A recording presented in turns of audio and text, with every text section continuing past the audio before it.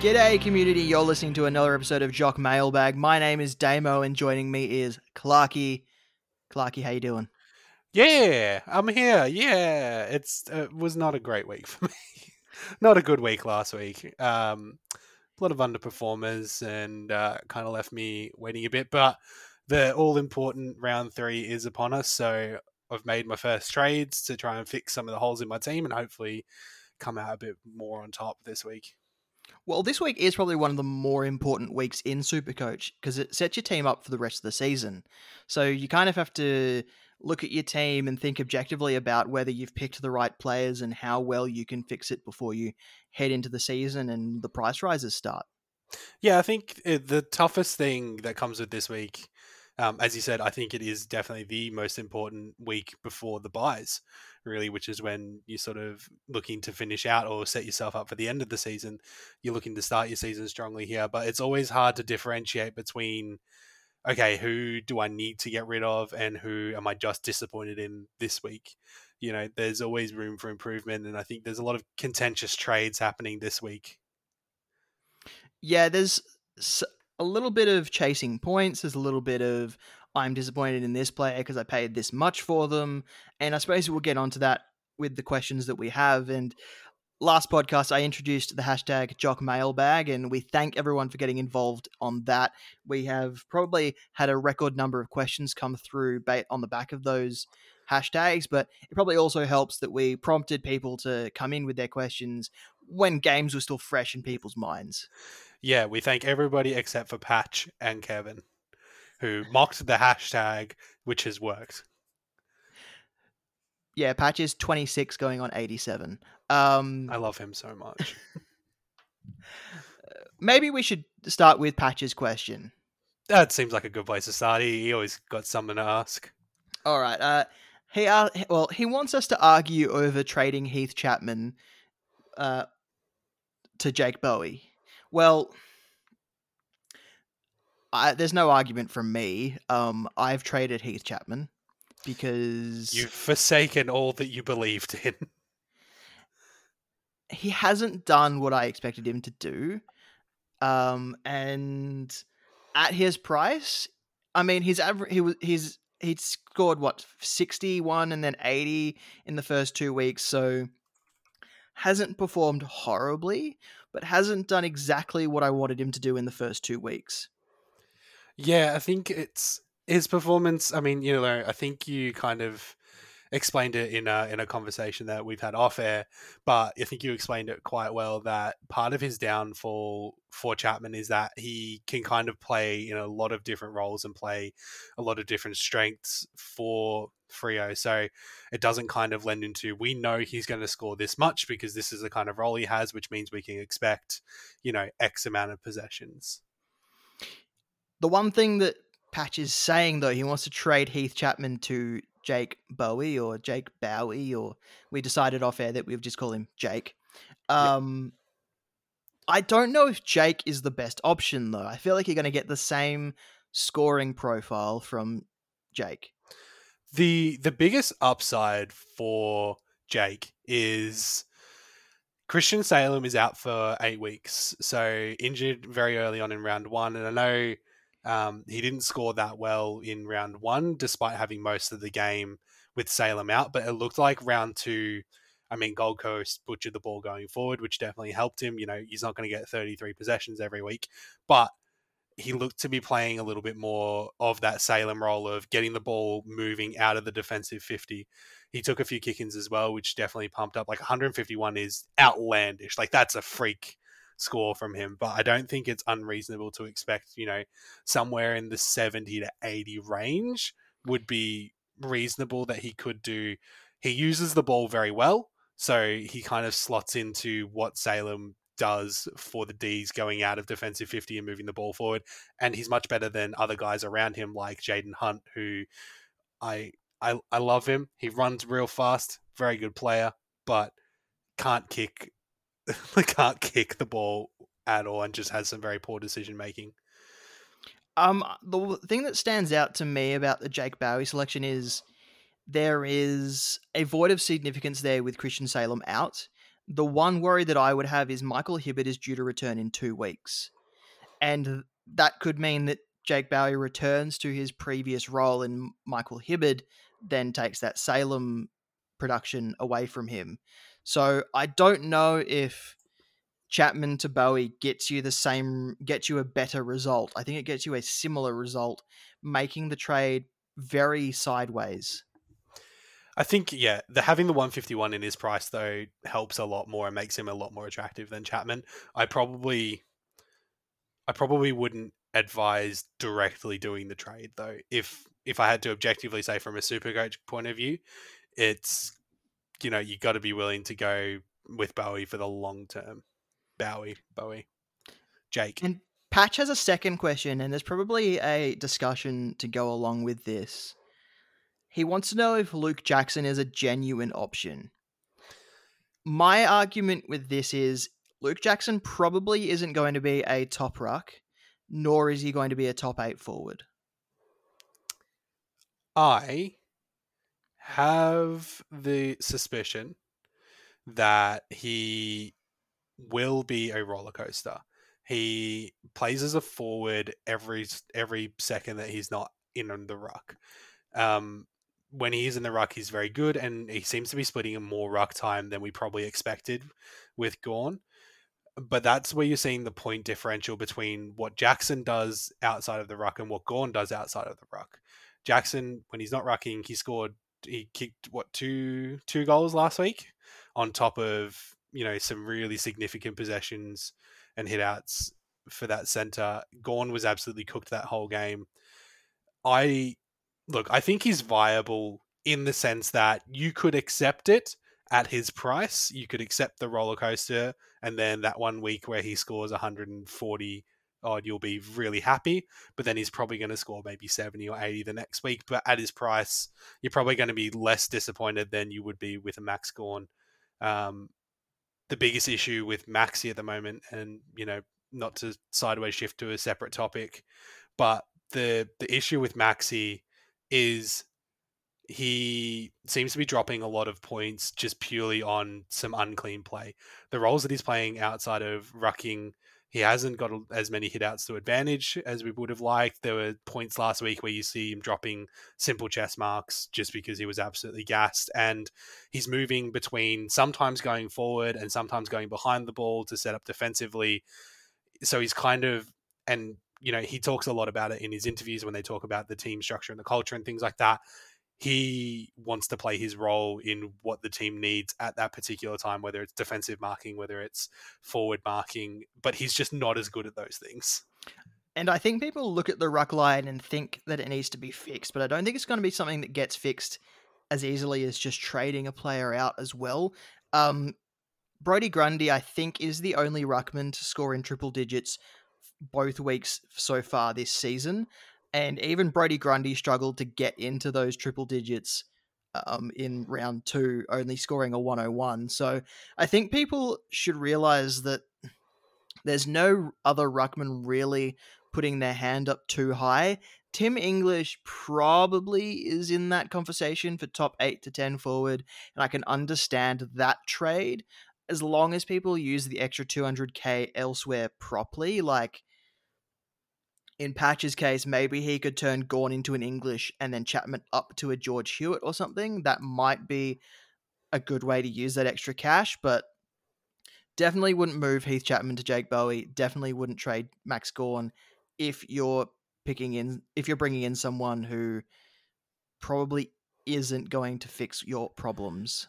Yeah, it's, not to retread what I said before, but I think Max Gawn to Luke Jackson is a wild trade.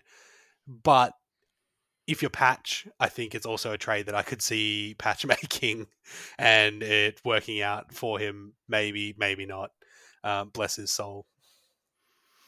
All right, we'll move on from there. I think we've talked enough about that. We'll start to jump into some of the questions that our lovely community has sent through on the Twitters.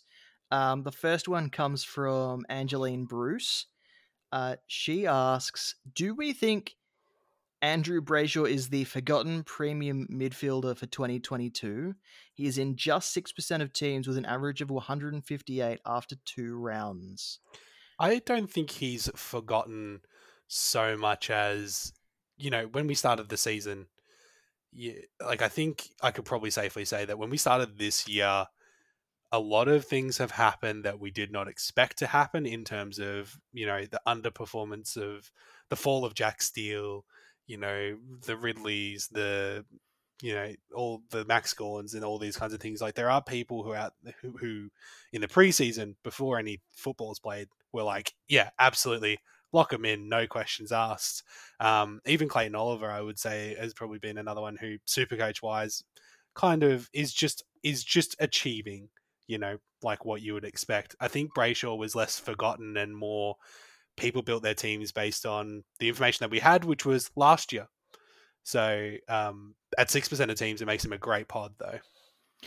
No surprise I started with him, but I have been... I wouldn't have selected him if I didn't think he could perform at the level that I expected. I would have liked to have selected him but if I didn't think he could perform at the level, I wouldn't have selected him. But people who did select him have been handsomely rewarded, and the 189 on the weekend has probably pushed himself into people's thinking. And if you're selecting him based on last week, you shouldn't, because those points are gone. But if you're selecting him thinking that he can maintain that sort of high accumulation, high performance, high average, then 100% I get it. He's probably someone who you can look at. But it depends on who you're trading out to get him. And I don't think you need to sacrifice someone else who is averaging quite well to get him in.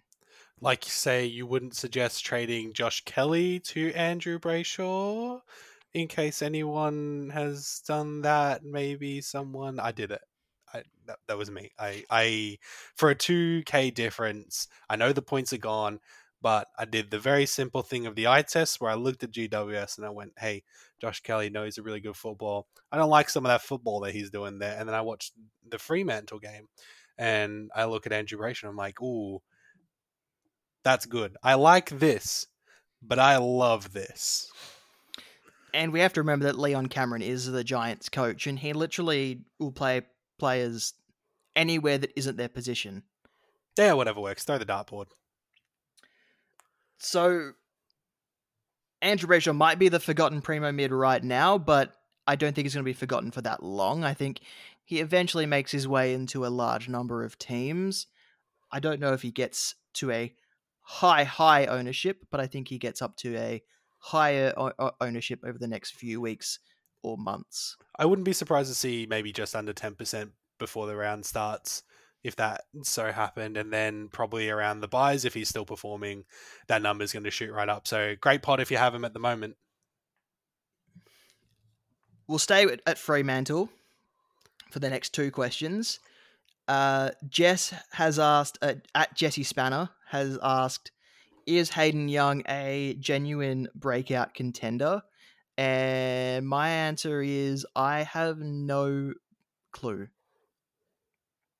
He has performed pretty well over these first 2 weeks, but I don't know if this is a breakout or if this is the ball being in Fremantle's defense way more than it should be. Look, if you don't know, I certainly don't know. I like the pick, though. If you think he is, I don't mind the selection. I just don't know if this form is sustainable. Look, I'm always a firm believer in back yourself and double down. So, to be honest, there are worse guys you could take a punt on. If Lockie Whitfield hasn't worked out for you and you want to still roll that dice, why not Hayden Young? And the next question is from Craig Johnson. Is it a concern that Will Brodie is only playing 60% time on ground? He only played 30% of the last quarter versus the Saints. If he's going to average 90, I don't care how long he spends on the ground, but his endurance hasn't been a highlight of his AFL career so far. I'm with you on that. I think look, when you're looking at a guy for like points per minute and he's scoring like that, I'm not bothered if he doesn't play a majority of the final quarter. You know, he finished the day with 26 disposals. You know, a lot of good. You know, even 60% time on ground, 26 disposals, some decent stats along the line there. I'm just trying to find the one that I'm thinking of, but I can't find it. So never mind. That's not something to be concerned about, I don't think, because he still managed to score what 70 or 80 odd in round one as well. Yep. I think he scored 85 or something in round one. Brilliant. So That's what we wanted. um, I've got no issue with his time on ground. I think they're going to try and increase his time on ground as the season progresses. It doesn't sound like his spot in the team is in jeopardy anytime soon, especially with Nat Fife out for 6 weeks after that back surgery. So I think he's okay to hold, and in 6 weeks' time, he might have fattened up enough to move on anyway. Yep, perfect. Next question comes from Frio Girl with lots of emojis in her name. Who is the best rookie defender debuting last week to get in and play on field, or is Gibcus worth the extra cash to get over them? We discussed the questions before we went to air just so that we could have our answers in order, and I said the great thing about the defenders that debuted last week, so Josh Sin, Nathan O'Driscoll, I can't remember who else, Wanganeen Miller. Wanganeen Malera. Malera. Does he count though because he was the sub in round one? We didn't play. He didn't register any Supercoach stats in round one, Okay, so I'm going to go ahead and say that he debuted last week. cool. So Wanganeen Malera, O'Driscoll, Sin, and then Sam DeConning has only played in round one, and he should return this week. Yep. You get another week to look at them before you need to trade them in before their price rises. I don't know if Josh Gibcus is worth the extra cash, but you do get an extra week to look at these other guys. I think, look, SDK, he was out with concussion, only scored the 38. I would pretty much expect him to come straight back into the team because he was only out for concussion protocols. So he's 123k. If you didn't already have him, you know, Geelong seemed to really want him to play footy. So I think we could expect more than a 38. Josh Sin was pretty disappointing because Port were not, they did not play the good football. They did a very bad football. Yeah, Sam DeConning scored 38 in 57 minutes, meaning that he actually was probably on track for about a score of about 70 in round one if he didn't have to go off with the concussion. And if he's going to be able to produce, if he's going to be able to go at 7 points per minute, 0.7 points per minute when he's playing, then that's perfect, especially for a 123k key defensive rookie, which is great. So I think he's going to be okay. But like I said, you've got another week to look at these guys who've only played one game so far. So you probably don't need to make a decision just yet. Yeah, unless you're really struggling for defensive spots. Yeah. We'll move on from there. Tim has asked. He's asked a question asking us what we think of a trade scenario, but I'm going to simplify his question and hopefully this answers it for him still. He wants to know if 350k left in the bank after trading is too much. I do not think so. As long as you have players on field that will score well, that you are comfortable will score well, there's no need to worry about how much you've got in the bank. Just know that make sure you use it when you need to, you save it when you need to. I this week traded Lockie Whitfield to Jake because if I'm going to pay for a guy to do 70, I'd rather pay 265k. That has left me with about 200k in the bank. I am pretty much leaving that in my bank.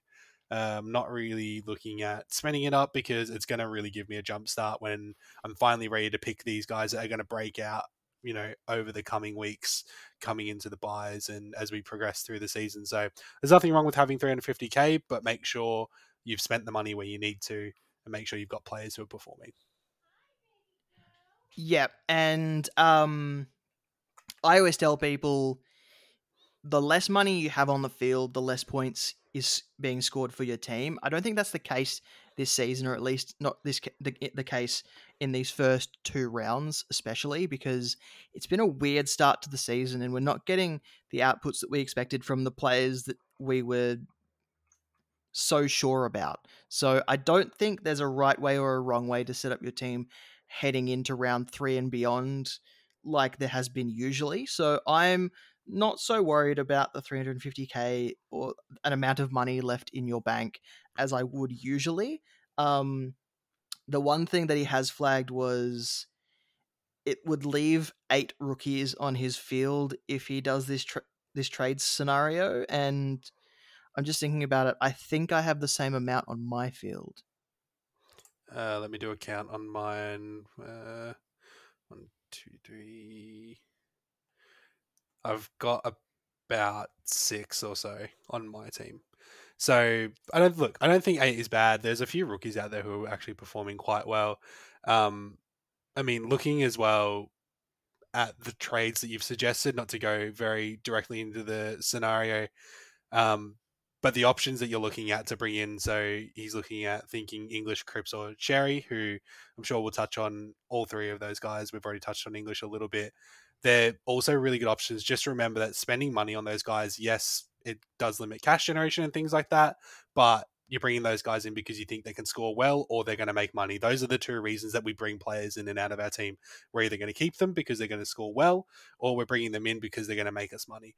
Those are pretty much the 2 reasons that we make trades apart from injury. But even then, you're only considering guys that are going to do those 2 things for you. So thinking about your team in the long term, make sure that, be comfortable in knowing I'm going for points and deal with the rest as it comes. Like, you're still set up to continue forward. Okay, this last question wasn't actually sent through to us directly. Nick Martin has been named to play by Ben Rutten for this week for Essendon.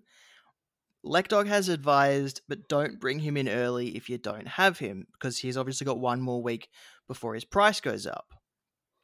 Seeker, who wrote the Western Bulldogs pocket profile for us in the preseason, has asked, what if it assists him getting an extra premium in his team? So yeah, I think if it assists him getting an extra premium on his field, then I don't think that there's really much we need to discuss here. It's just yes. A move that improves your team is never a bad move. We do always give out advice generally that may, we got to give it the old asterisk of results may vary. But, if it improves your side in the long term and you're bringing in a primo, then, Nick Martin seems to have some job security. But Lek brings up a good point, and it's what we said to a question before. Don't bring in a rookie too early. Wait until you've seen them in their first 2 games. Yeah, look. I mean, there's different scenarios that works for different people, and we've seen it work, and we've also seen it blow up as well, especially in the case of Martin Frederick last season. Lots of people brought in Martin Frederick last season after he scored a high score in his first game, and then was dropped for his second game. And of course, back then, last year, you couldn't reverse your trades once a round started. This year, there's not so much that issue because you can edit your trades within a round as long as you're moving and using the same cash. But yeah, we've seen it blow up in people's faces. But in this case, I don't mind the move if it assists you improving your team elsewhere. Yeah, I think that's exactly where I fall as well. One thing I will say, just before we go into our tips and our captaincy options for the week, a lot of people seem to be trading in sort of panic mode, almost as if they think Supercoach is going to end soon. Like, people think that there's 23 weeks of the season. We're only 2 weeks in. If you can't get Cripps in, it's not the end of the world. He's not going to score 150 points every single week.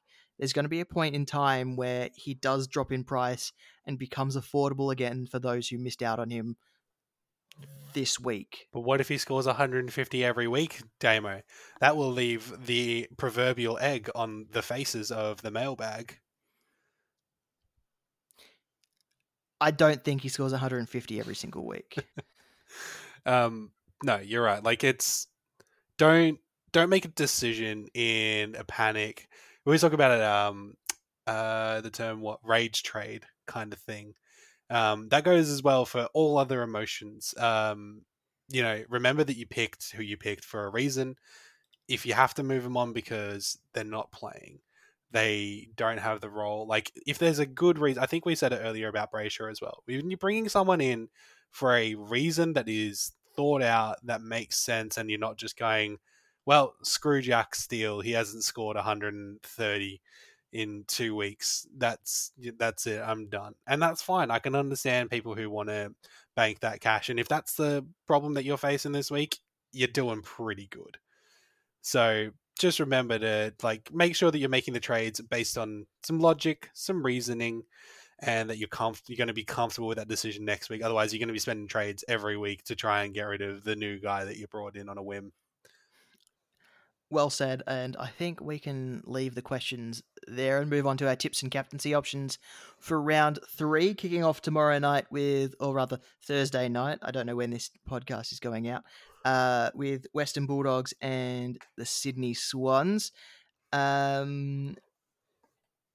think Jack Macrae is obviously a captaincy option. Josh Dunkley might be a captaincy option.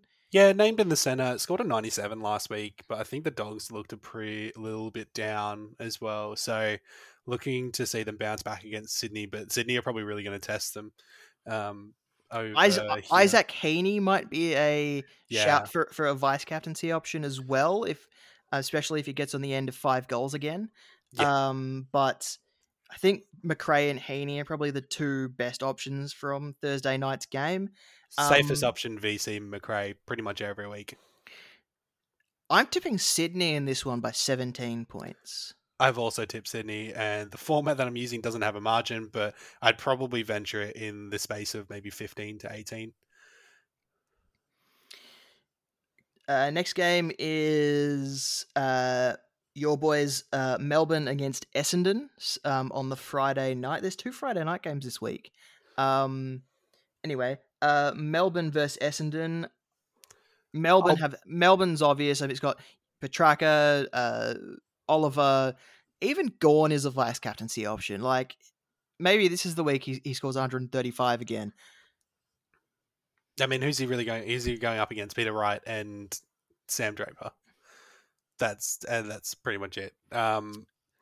This may surprise you, but I have tipped Melbourne. Wow. And I'm gonna make that joke every week. I have vice captained Christian Petrarca this week.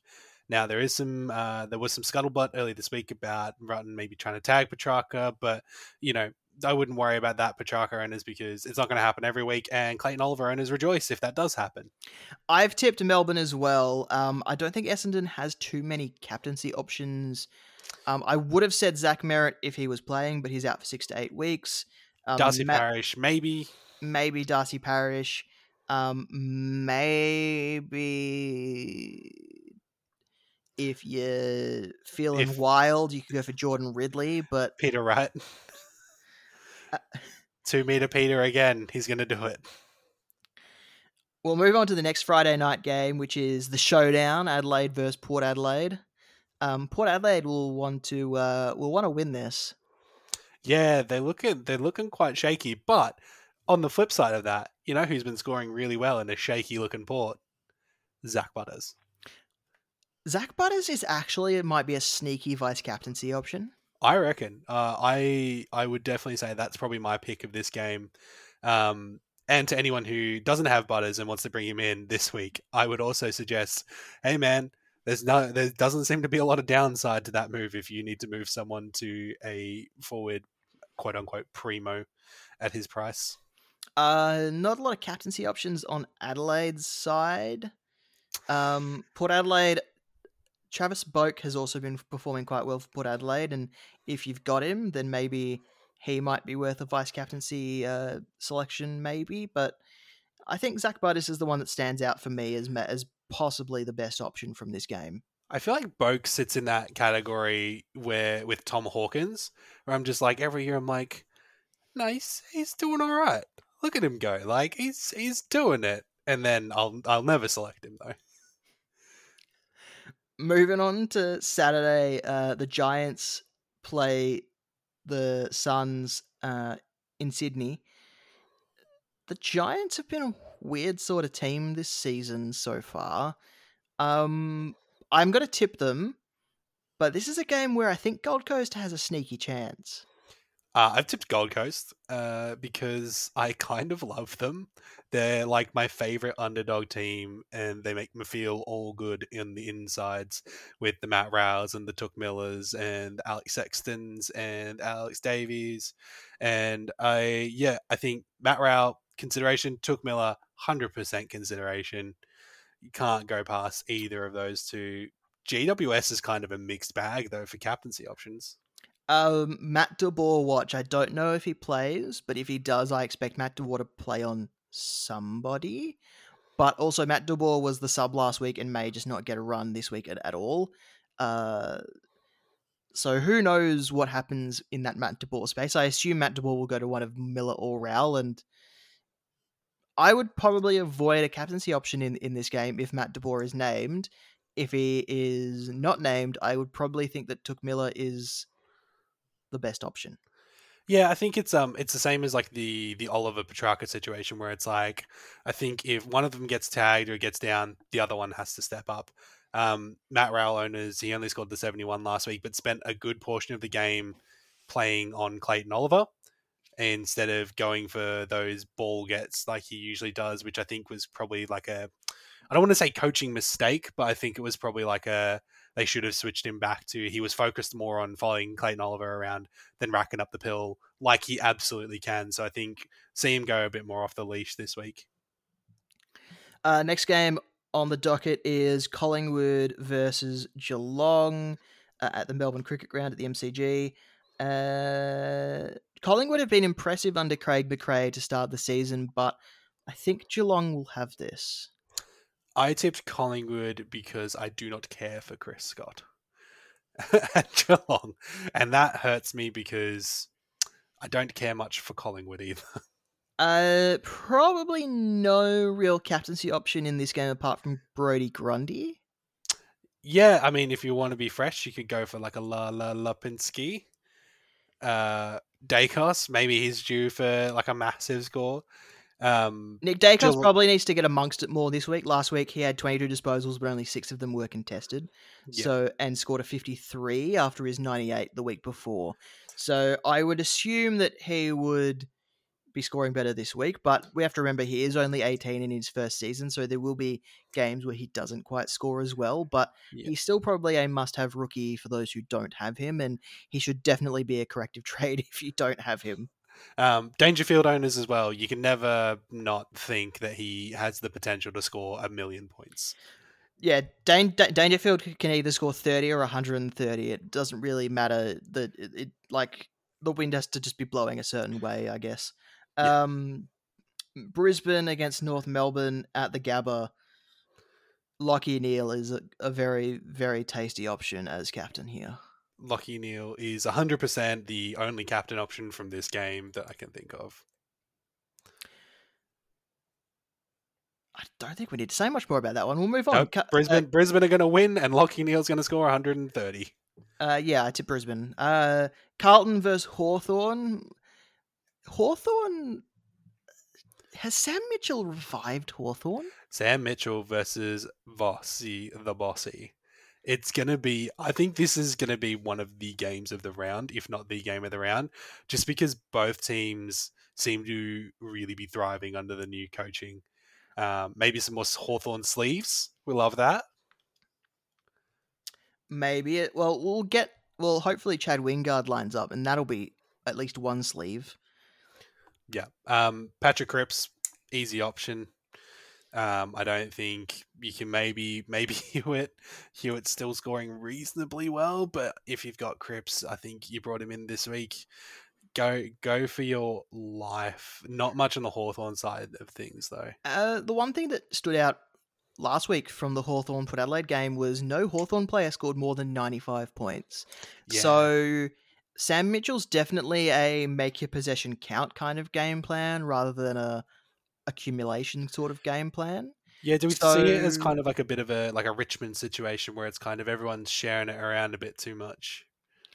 I think there will be a point in Sam Mitchell's coaching life where it becomes one player stands, a couple of players stand out above the rest. But for now, I think he wants it to be shared around fairly evenly. So I don't think there's too much on the Hawthorn side to look forward to in a super coach perspective. We'll move on to St Kilda and Richmond at Marvel Stadium.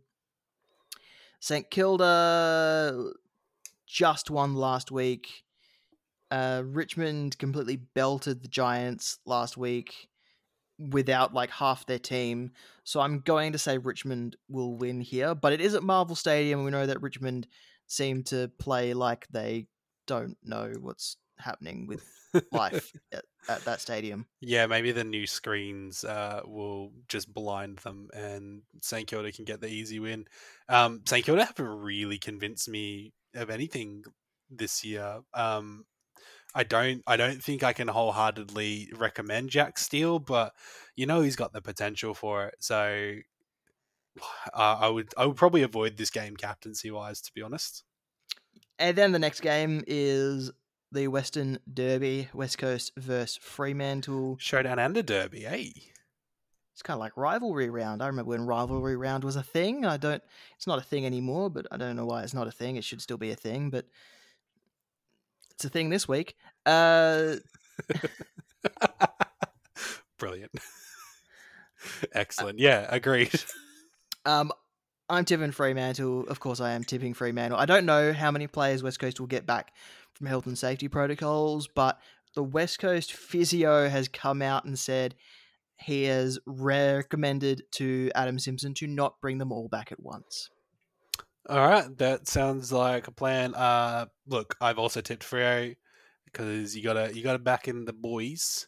Andrew Brayshaw.